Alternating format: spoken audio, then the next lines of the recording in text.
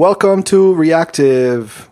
I'm Kahlil, and I'm here with Raquel. Hi, everyone. And Henning. Hey, how's it going? Hello. So, our first topic on the list today is alphabet. So, A, B, C. Yeah. 1, 2, 3. Okay, sorry. What do you think about the alphabet? I think it's very nice that there's all the letters in one place. Yeah. But are we talking about just one alphabet, or are we talking about all of the alphabets?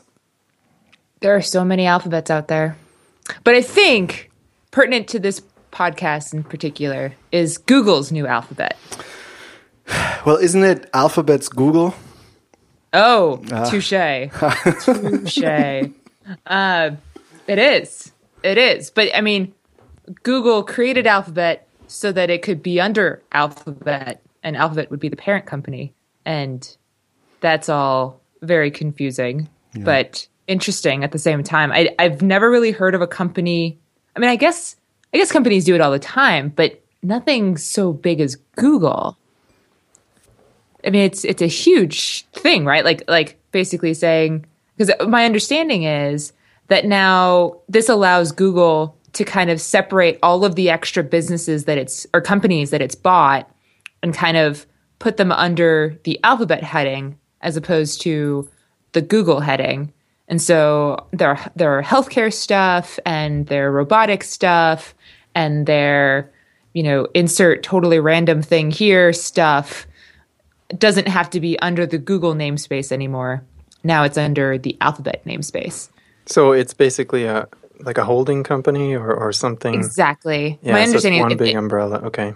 It's an umbrella company. Yeah. So whether that's for tax evasion purposes or, totally insert other silly theories here. I don't know. I actually I think it's probably more that it's Google employees are feeling really disjointed. Because my understanding is you get it when you apply for a job at Google, you go through all these interviews, and then once you get your job, it's not necessarily clear where you're going to work. You just get put onto a team. And if you go in thinking you're going to be working on, I don't know, search, but then end up on some healthcare team, it's just really different. And it no longer feels like you're part of Google, what Google was originally created to be. And so maybe this is just an easier way to say, okay, you're going to be applying specifically for these jobs in this, sector of the company, and you won't be called Google anymore, and that's okay. So are they actually going to break up the existing, I guess, departments or whatever you want to call them into individual companies? Or just the things that they acquired are going to go into a separate entity or something like that? Is that clear? I have no idea. That's a really good question. I don't know if Google's going to be splitting itself up or if it's just going to be, because Nest, for example, is going to be under the heading of Alphabet as opposed to under Google. Yes. So actually, Nest is a good example. Nest is going to be its own company underneath Alphabet. Google is going to be its own company underneath Alphabet. And each of those companies, they're going to have their own CEO.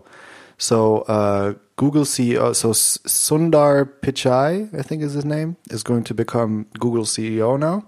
And he already had a super high executive role in Google anyway. He was really taking care of a lot of the technical teams or whatever. I don't know exactly, but he was already. There was even a rumor that Twitter was looking at him as a CEO for Twitter because they're looking for a new CEO, and then and that accelerated the creation of this Alphabet company so that he can become CEO of Google. But that's some weird conspiracy theory. There's no factual backing for this. And and so basically the companies that don't fit into Google, that have nothing to do with web and ads and this kind of search, exactly, and all the stuff that they bought, is going to be they're going to be their own company, and they're going to be also more free to make their own decisions and to go, have their own strategy and stuff like that. There's nothing where they don't have to check with Google leadership and whatever Google does. For instance, YouTube is going to stay underneath Google. Right. Yeah. Right. And there was another big one. I'm not remembering right now. Yeah, but with Gmail and all of those that's services all as Yeah. well. Okay. Yeah. So everything that's web and search and stuff like that, the classic, like the web services and stuff like that sprung out of Google, they're definitely all going to be staying in Google. But, like Nest is something completely, the self-driving cars are going to be something else. And also Google X, so the incubator that they had, where, like I think self-driving cars and other crazy stuff came from. Although self-driving cars, I think, is also a company they bought, so I'm not sure. But Google X is an incubator where they try to think of crazy new shit, basically, to try, and that's also going to be its own entity underneath Alphabet. Cool. As far as I know. That sounds cool. I mean, it's still kind of a huge change because everybody just knows Google as the massive thing. Will Android still be under Google? Do we know? I guess so, because it's all using. Good question. I think it is. I think that was the other big thing that's staying underneath Google.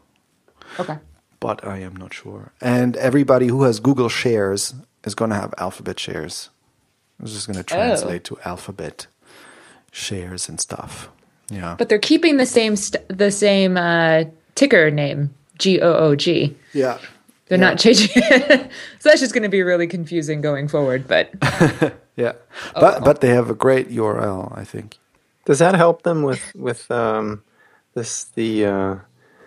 Europeans that are always very antitrust laws kind of stuff? That's a that they're good broken question. up into smaller companies and they're not so big anymore. Maybe. The only thing is that Google, none of those companies, even all of them put together, at least in the US, don't violate any sort of monopoly laws. So I don't know. Okay. No, I don't think it changes because Google still is the monopoly in search, for instance, which is the big problem for Europe, right? That's what. Why doesn't everyone just use Bing? Exactly, or DuckDuckGo. Yeah, or Yahoo. I hear Yahoo has a search. It's Bing. Oh, is it really? It was like a year ago. So they changed that like 2 years ago or something. They just outsourced their search technology to Bing. Yahoo's like, you know what? We're just never going to win the search thing. Just get rid of it. Let's focus on Tumblr. Exactly. And what's the CEO's name again? Which one? Yahoo? Marissa Mayer? Yeah, Marissa Mayer. Yeah, and her, focus on her being a celebrity or something. Oh. Well, she is kind of I don't know. It seems like she's been talked about a lot, almost like she's a celebrity. But actually not anymore that much. No, things have quieted down quite a bit. Yeah. Quite a bit. Yeah. I don't know what's going on there. But that's a different topic. So Alphabet. Doesn't belong to Alphabet. Yeah. So they have a great URL. Do you know their URL? abc.xyz. Yeah, exactly. I love that. It's great. Well, apparently, I think it's okay. I'm about to do the huge. I think it's BMW. Owns Alphabet.com. So, okay. And they had zero desire to get rid of it.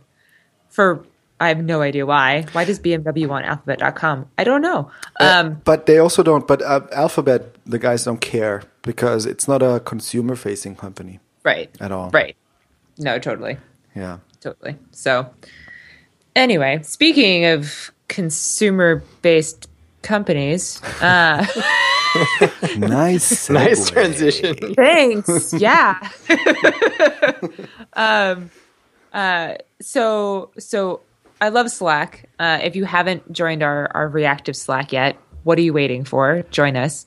Exactly. But so Slack is an amazing company, and they're huge in terms of just how quickly they've risen from zero to like ubiquitous. They're just, I feel like I have 20 Slack channels, but I think I'm not actually kidding. I have almost 20 Slack channels at this point. But one of the things that Slack purchased recently, back in January, but most people don't necessarily know about it yet, is this app called Screenhero. And it is absolutely my favorite screen sharing app. Our team is kind of partially remote. It's not like half remote in terms of the company, but my specific team is actually half remote. And Screenhero is this amazing app that lets you share your screen with another person. There's no video except for the screen sharing, so it's all audio based. But you can have two people, or actually you can have more than two people, looking at the same piece of code at the same time, and everybody has their own mouse, and everyone has control of the keyboard. So it's literally like a pairing environment, but from anywhere in the world, as long as you have internet access. And it is so beautiful. Just as long as you have like a good, for. It's so great. Oh my goodness. We sit there and I'm just like, okay, can we pair on this code? And I have colleagues in Seattle or in Boston, and we can look at the code directly, like the two of us at the same time. And they'll be like, I'm not really sure where to go here. And I can start typing, or I can say, I don't know where to go here. And they can start typing, and it's all in the same, like, it's a little freaky because you see like this little mouse cursor that will like have the other person's name on it. So like if Henning and I are screen sharing, there'll be like a little mouse that says Henning. and then there'll be my mouse. A little mouse called Henning. Exactly. Oh goodness. And so it's absolutely my favorite app for working. Is that why exactly? Is that performance or just how it's designed, or what? Can you explain seamless. That? It's totally seamless. Like I just kind of share my screen, and then suddenly I see the little mouse called Henning, and and the sound quality is as clear as this right now. Like what you and I are saying right now, like it's that clear. And so it's like we're in the same exact room. The only thing is I can't see your face. And that's fine, because normally when you're pairing, you're just kind of like looking at the screen anyway. And it's I like that there is a little bit of lag if your connection isn't perfect, but even with a little bit of lag, you can get really, really far. I like it better than Hangouts. Like Hangouts, when you're sharing your screen, only one person has access to that screen, the person who owns the computer. Whereas with Screenhero, you can actually, two people are working on the same project at the same time, using the same software, everything. And I don't know what else to say about it. And Hangouts is a little flaky because at least the experience I've had, that's the last one I tried to do some stuff together with a programmer overseas. And the resolution sort of goes in and out. Right. It gets really, really grainy and nasty, and then it has that lag. But is that not the case with Screenhero, or can it be? It can be. Okay. Before Slack acquired it, I had a really, really shady sort of connection, and it definitely got grainy, and it was hard to kind of see everything. But at the same time, it wasn't too bad. The other nice thing about Screenhero is you can always see where the mouse is. So like on Google Hangouts, even if I'm not pairing with somebody, if they're just showing me a presentation or something, one thing I don't like about Google Hangouts is they'll show off their code and then they'll start like pointing with the pointer, with like the mouse pointer, but you can't actually see it because the mouse pointer is hidden. And then that's just as bad as like somebody pointing at their screen remotely, being like, and here is where I have the, blah, blah, blah, blah. And you're like, I can't see where you're pointing at all. So at least with Screenhero, like I can go in, even if like Henning, if you're sharing code with me, I can go in and highlight a couple of lines and be like, what's going on here? And you don't have to use it just for code. You can use it for presentations or like, helping some relative figure out how to, get an app working on their machine or whatever. It's just really, really great and So smooth. it sounds like they tried to solve the collaboration problem, I guess, right? In a nice way. Yeah. Right. So instead of collaborating on some sort of off of the cloud, you're just collaborating on someone else's computer. So it feels a little weird as well, like especially when your colleague is going between the windows and you're like, wait, you're futzing with my like applications. Don't look at my mail. So there needs to be a good level of trust. Yeah, definitely. Definitely. Although, I mean, you're sitting there watching it as well.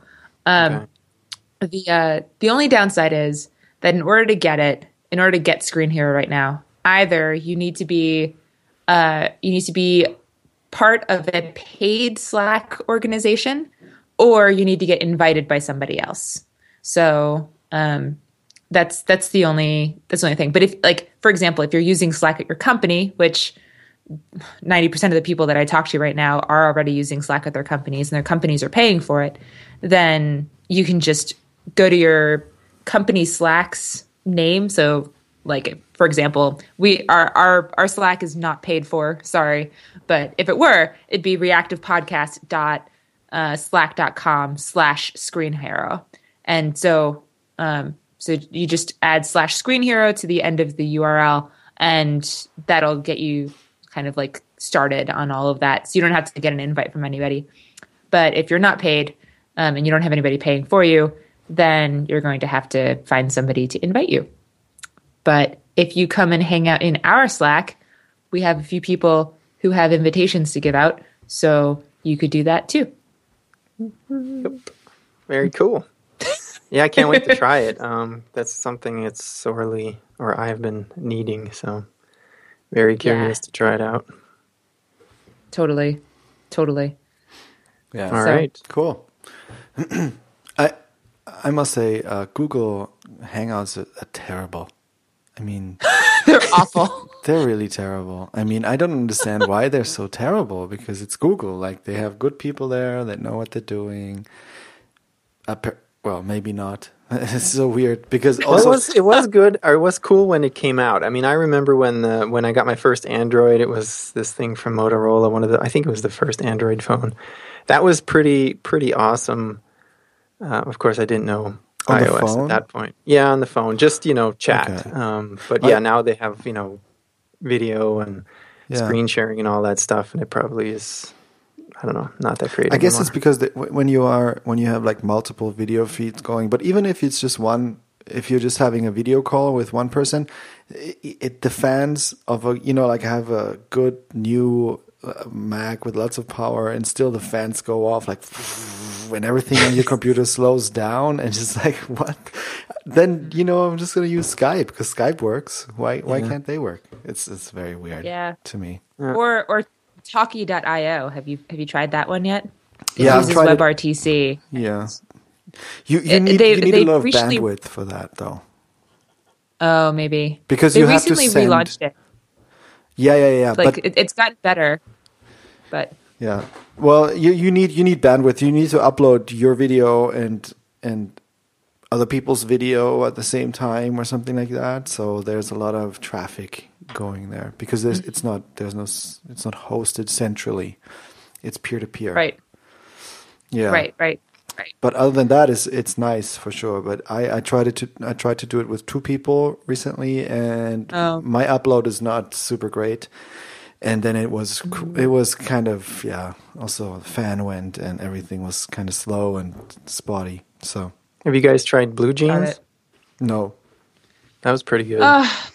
So Blue Jeans is really nice, but we tried to we considered getting it as like our like company central kind of chat application, and their sales team is really pushy.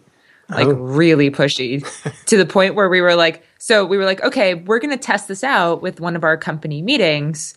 And like we're probably 15 minutes into our company meeting and somebody from the Blue Jeans sales team pops in and is like, "Hi, I'd like to talk to you about Blue Jeans." And we're like, "We're in the middle of a meeting. Go away." And they're like, "Okay, yeah, but see, here's how to do all these things." And we're like, "Stop." Go away. And then by the end of it, we were like, that was so pushy that we want nothing to do with it at all. Like, forget it. When sales go wrong. I wonder how does that ever work? I mean, I don't piss off your customer, I think, or your potential customer. Yeah, I think there was a communication disconnect that they thought that. So we thought they were letting us try out their service for our company meeting, and I think they thought that we were going to all hang out together as a company to learn about their service. Yeah, that makes sense. Like the two things could not be more different. And so as a result, there was just a lot of confusion and a lot of anger. Like, go away.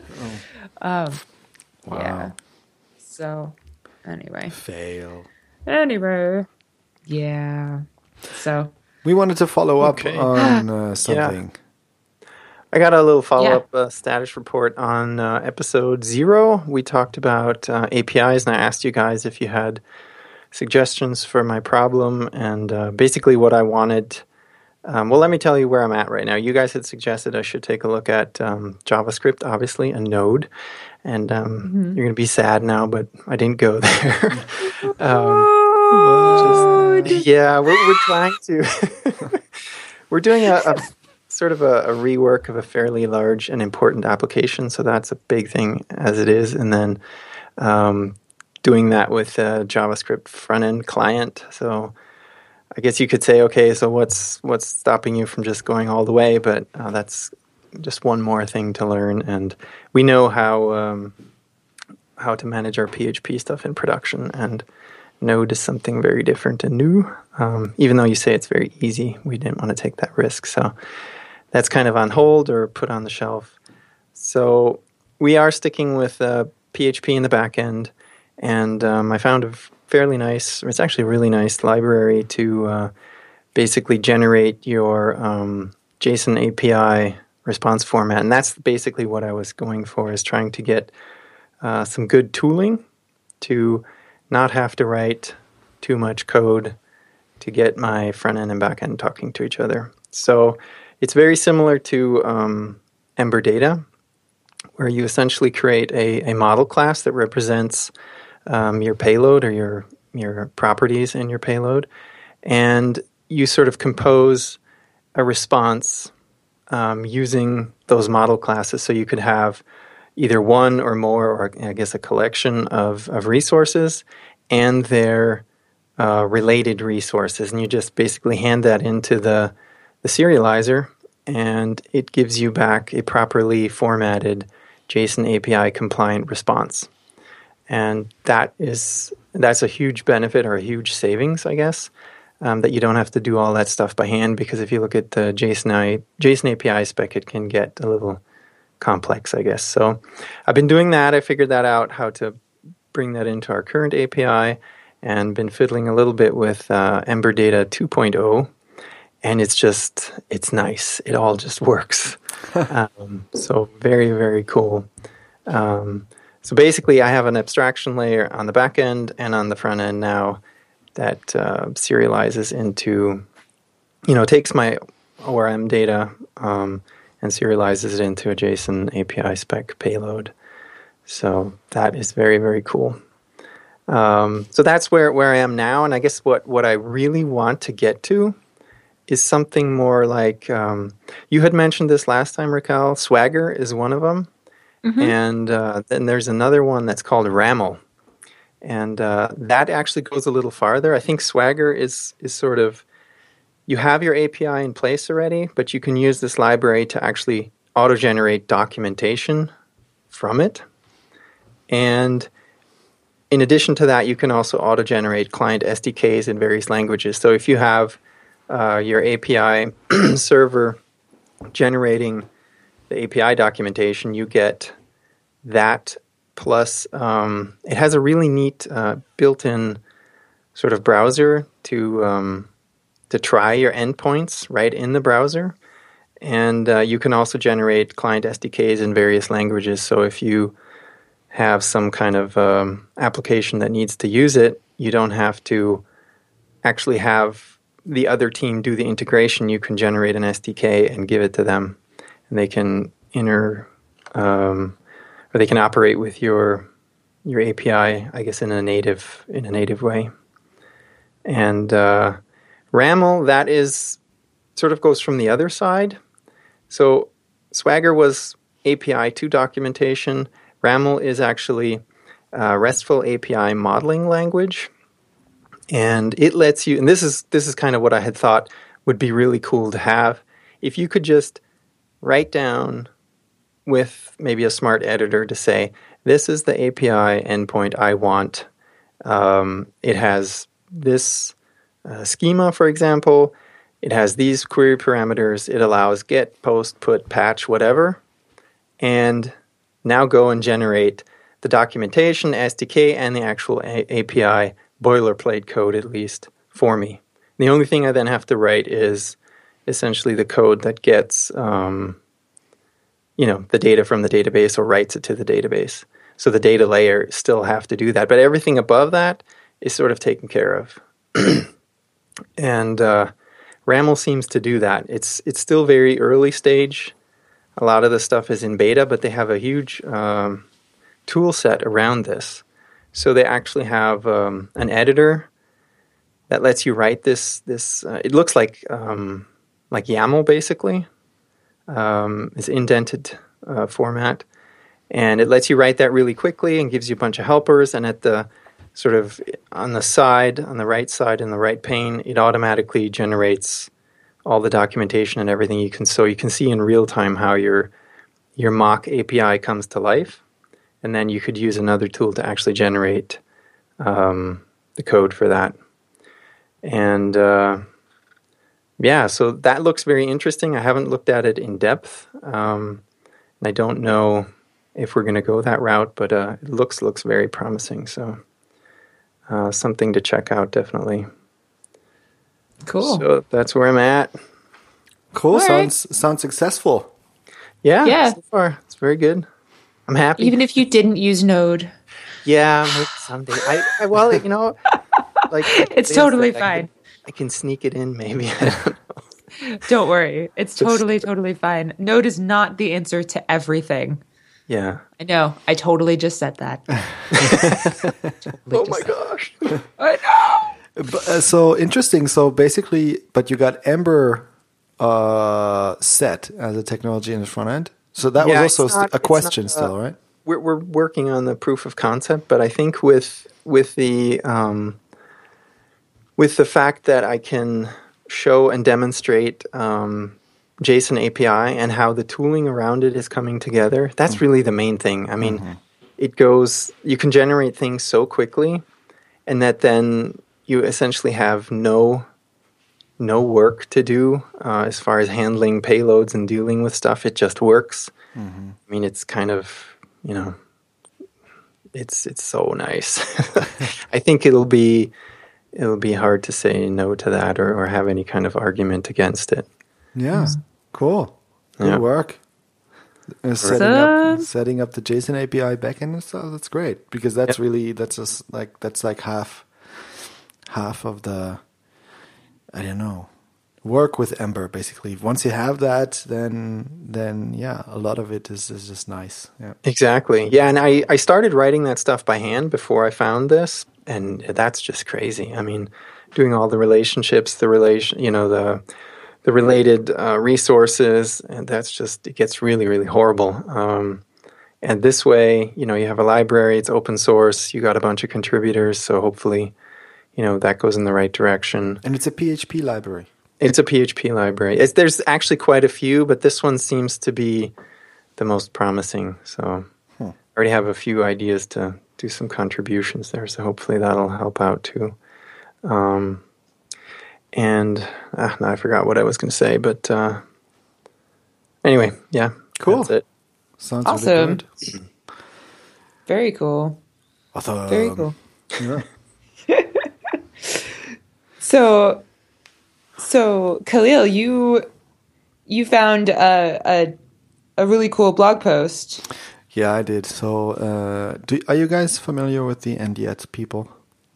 I am. Yeah. I know the And Yet people. They're pretty much the nicest people.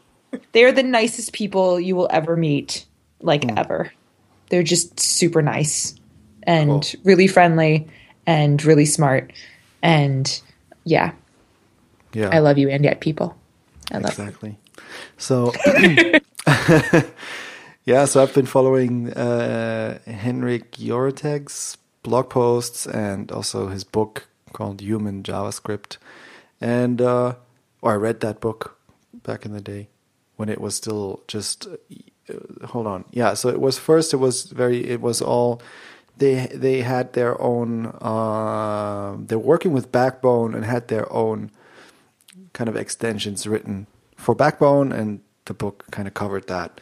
And then they came out with their ampersand JS, which is kind of a ripping apart and rewrite of Backbone into tiny little parts so that you can use it with Browserify like you would use it in Node, basically. And that's all kind of like Henrik was kind of leading the effort. And and I was just following that. It was all very super interesting, and I really like that because they really have. I mean, his approach to writing client-side JavaScript is just so nice and clean and simple, but still very efficient. And there's just, you can see all this experience. So there's a strong focus on keeping things simple, but then there's also a lot of experience that goes into that because they've been using this. They've used their own kind of variation on Backbone since a long time and built all their apps with it and stuff.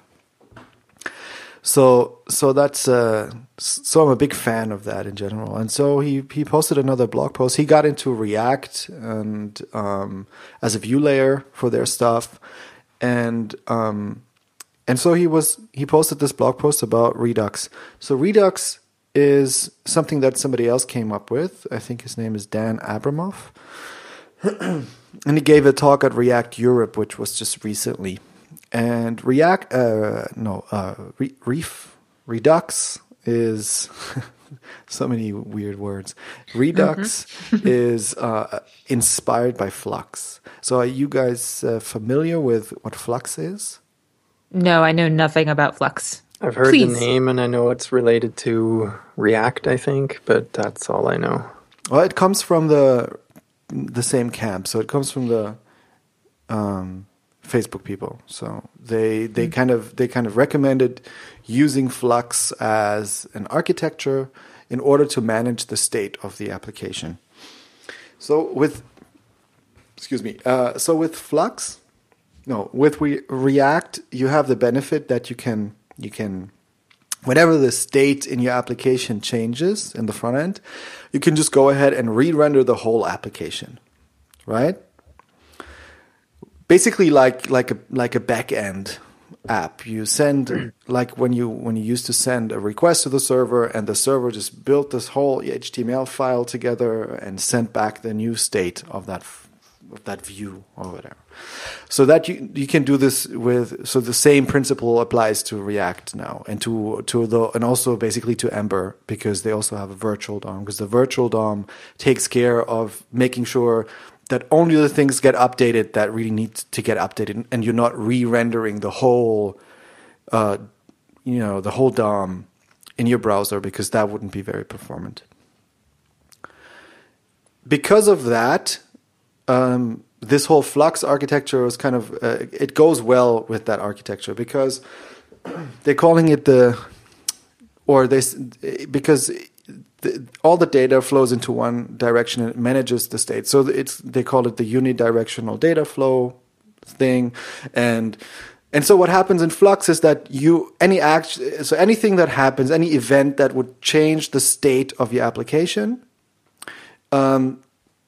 triggers an action in your application. So that's just basically, it's just like an event that gets fired. Like So Flux has 3 pieces, basically. There's the actions, then there's the dispatcher, and then there's the stores. And then, of course, there's the view. So the views. So that is then 4 pieces of things. And so what happens is when, for instance, you click on something and that changes the state of your application, it internally, the view triggers an action. It says, or for instance, like add a task to the to-do list, right? So it says, it triggers an action like add task. And that is like just like an event that gets fired and the dispatcher into the dispatcher. And the dispatcher is also just something like an event emitter. It sees, okay, a task was fired, add task. And then the dispatcher says it just yells out like, I have an action was fired, add a task. Anybody who is interested, please, subscribe to this message. And then there's the data stores, or they're just called stores. And the stores listen to the dispatcher. But they only listen to the messages that they're interested in. So there's a store for tasks, for a task list store, for instance, that is just interested in messages about adding tasks, removing tasks, and stuff like that. So there's this one unified address where all the stores know that they get their messages from, and they can filter out the ones that they want to listen to properly, that they want to listen to, basically. And and then what the data store does, or the store does, it takes that message to add task. There's some data attached to it, like the title of the task or something like that. It takes that, and then it speaks with the server, stores it in the server or in local storage or however your app is built. And then when it's done doing that, it yells out, hey, I'm done, right? And then you have the views again. The views, they listen to the data stores when the data the data stores that they're interested in. So the task list would listen to the data store that has to do with the task lists. And whenever that store says, I'm done, I just updated the list, then the view goes ahead and takes that new data and re-renders itself. Is that clear so far? So that how the data flows, the view doesn't talk directly to a data storage kind of managing part of the application. It just says, I have a new task and here's the title. And then it goes to this dispatcher, and then you have the stores listening to it. Is that clear? Yeah, makes sense so far. Okay, yeah. Okay, so and Redux is kind of inspired by it. But and so Henrik, he wrote this blog post because he saw this talk at React Europe, and he was super, I think he described it like he got the tingly feeling in his like pinky or something like that. And he starts off with a list of things that gave him that feeling in his little pinky or something, or his little toe. And there was like, I don't know, like backbone, or I don't know. There were a few things. So he was just saying like it was one of those things that gives him this feeling like, oh my God, this makes sense, right? This is cool. Like I want to use this. And so Redux is interesting because it is inspired by Flux, but it's much simpler. So you also have actions, but you don't. So from what I get from his article, also I never tried this, this is theory again. So you also have actions, and they shoot off, like your view, whatever, shoots off an action when the user does something, for instance. And then there is just one big data object. There are no stores for different things. There's just one blob of all the state of your application in one object. And then your action gets triggered and sends some data or some event that would change the state of the application and change some of that data in that data store, in that big blob of state. And but that blob is not getting changed directly. So the second part or the third part of this pattern is reducers. So are you familiar with the reduce function on arrays? Nope. Yes. So what a reduce function does is, like, for instance, if you just want to add up if you have an array of numbers and you just want to add them all up together, you have that array and you call dot reduce and you pass a callback function, and that callback function gets the current item and the last item, and then you can do something with those two things, and the result of iterating through this array is one value. Yeah. So on the first, say you have an array with 1, 2, 3 in it. So you can say, okay, you just want to add them up. So you have your start value and you have a new value. On the first iteration, there's only this new value. There's only the number 1. So it returns, there's nothing else. So you return the 1. And then on the second way through, you have the 1, which was the last one, which was now that's like your start value. And then you have the number 2, which is your second item in the array. You add them together and you pass and you return 3. So that's your new number. That's your new start number. So on the last iteration, because that's now your last item, you have the number 3 and you have the number 3. You add them together and you return 6. And so now your array has been reduced to the number 6. Clear? Yep. Okay. So apparently this whole Redux thing works with reducers. So they also, when you trigger an action, you pass some sort of a value maybe, and then you have a start. You have a start value, that is the value that's currently stored in your big blob of data in your object, and then you have this new value that comes from the action, and then you write a reducer that does something with those two values and changes the state, and then when the reducer is done with that, it changes the views. Sounds simpler, right? It's like, yeah. I needed less time to explain it. So it's yes. it's just like you have a big blob of data, you have an action, and then you have a reducer that does something to the data, but doesn't actually. So the reducer just it takes data from that state object and transforms it and passes it on to the views. And apparently, from his article, because I didn't look into the code, I didn't read into the documentation of Redux yet, but from his article, that's kind of how it breaks down, and that sounds really interesting because it seems like there's just less stuff you have to think about. It's just a couple of things, and I don't know if this works for like all applications or really big applications with tons and tons of state in them. But it just sounds really nice and simple. So I think this is a very interesting concept. And it goes also hand in hand with other things that I've been seeing and looking into now. For instance, there's this library called Baobab that is also that allows you to store all your state in one big tree. Did I talk about this the last time? You mentioned it yeah, before. I mentioned that. And it's also, that's also similar. You have this big tree, and then you have those cursors that point to branches, and you can do something with that data. But that's of course more complicated. There's more features in that whole Baobab system. But then there's also the approach of, for instance, I've been hearing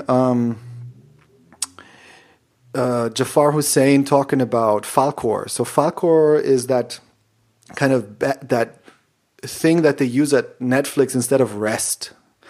And he was on JavaScript Jabber, and he gave a nice, simple, short explanation about what Falcor is. And Falcor is, I think it's a combination of a JavaScript library and also just the backend implementation of it. And so it allows you to in your client-side application to think of your data as one big JSON object. All of your data is in there, but all of your data is not in the client yet. But you know exactly what the structure is, and then of that JSON object, and you can in your client you can say I want to access certain properties in that JSON object, right? And if they are not there yet, what Falcor, so if they're not in memory yet, what Falcor is going to do is just going to send off a request, and then so if you query that specific part of your data that you want, you get a promise back. And what happens if the data is not there yet, if it's not in memory yet, you can't get it right away. So what happens in the back is that there is the request goes out with certain parameters. So the Falcor JS kind of library figures out which parameters have to go onto that request, and then the backend gives you back just that little bit of data that you were requesting. And then it gets, of course, cached client side as well. And what Falcor JS also does, it makes sure that you don't have multiple requests going out if multiple views are listening or requesting the same data and stuff like that. So it does all kinds of optimizations.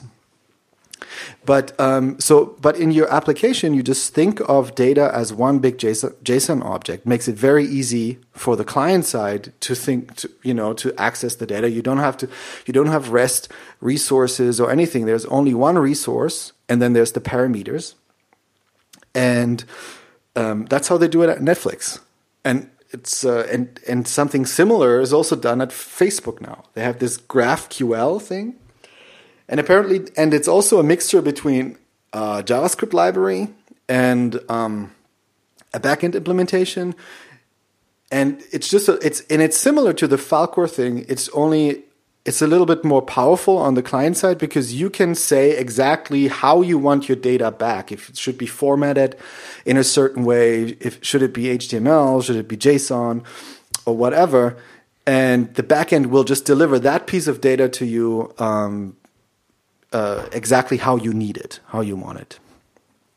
So there seems to be a lot of different, a lot of thinking about different ways of doing REST and simpler ways of thinking about state in the browser. So I'm trying to put this in where it belongs. Or figure out how this relates. So if we go back to Redux, it sounds like it's a store or it's something to manage the application state or keep track of it somehow, right? Yeah.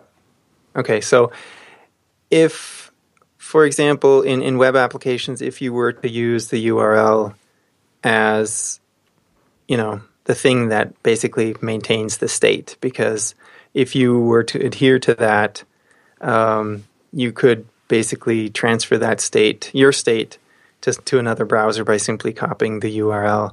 What am I must be missing something. So what is, Redux, for example, doing differently or more than, for example, something like that?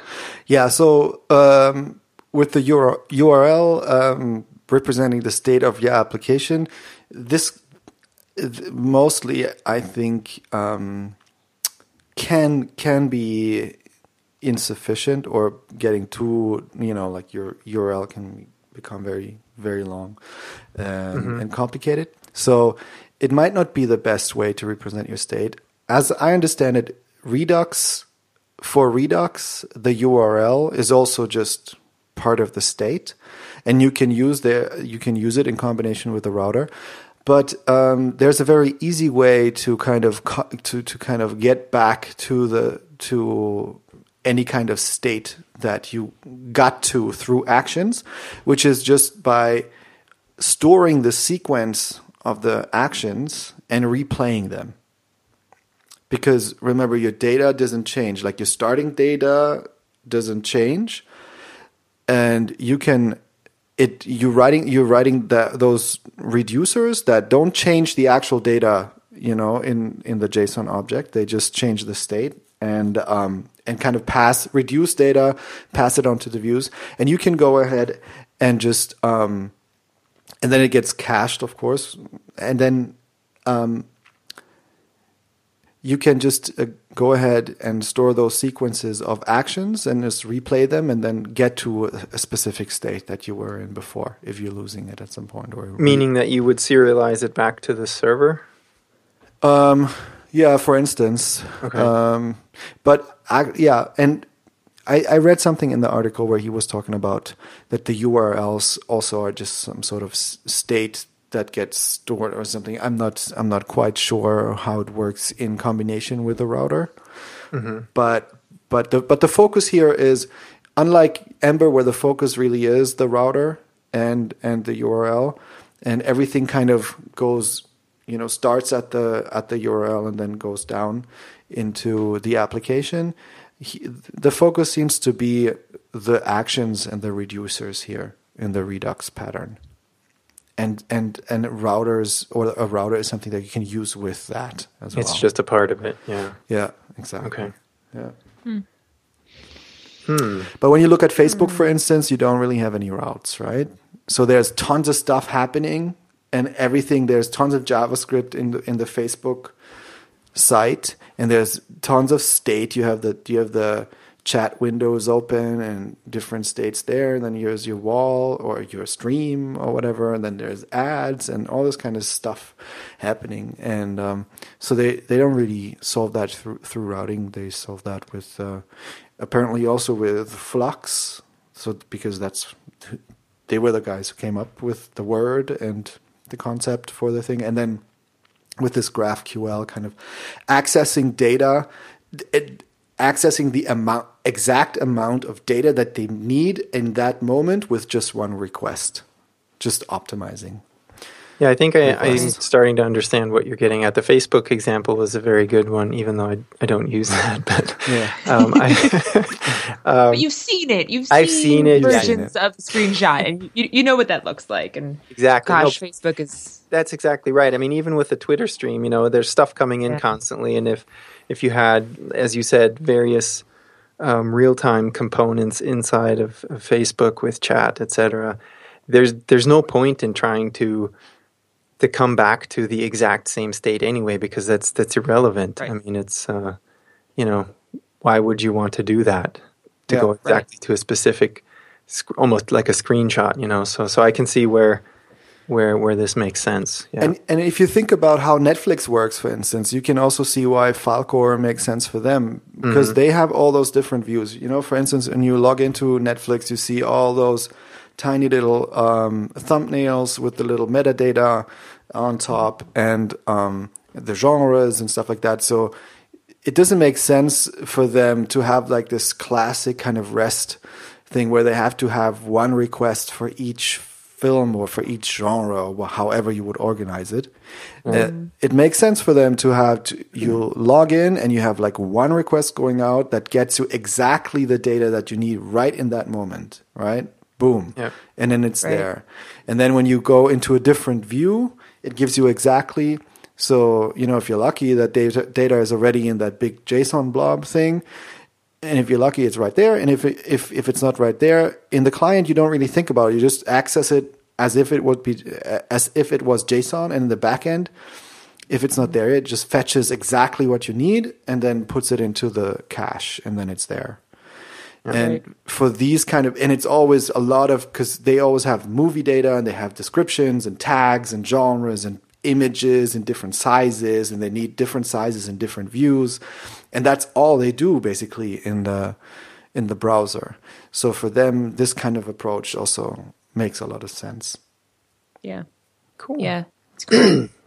Yeah, but I just like this kind of move to the simplicity, and I think that thinking of to just having one big ball of data in your application could work for a lot of applications. Yeah. No, it's cool. I think state is one of the biggest pieces of web development that just thinking from a robotics standpoint, state is one of the hardest things in robotics, and so I'm not surprised for it to be one of the most interesting things in web development as well. Mm-hmm. Just understanding where you are and what's going on and what's happening next. Yeah, is fun. How can you manage tricky. it simply? Yeah, definitely. Mm-hmm. All right, cool.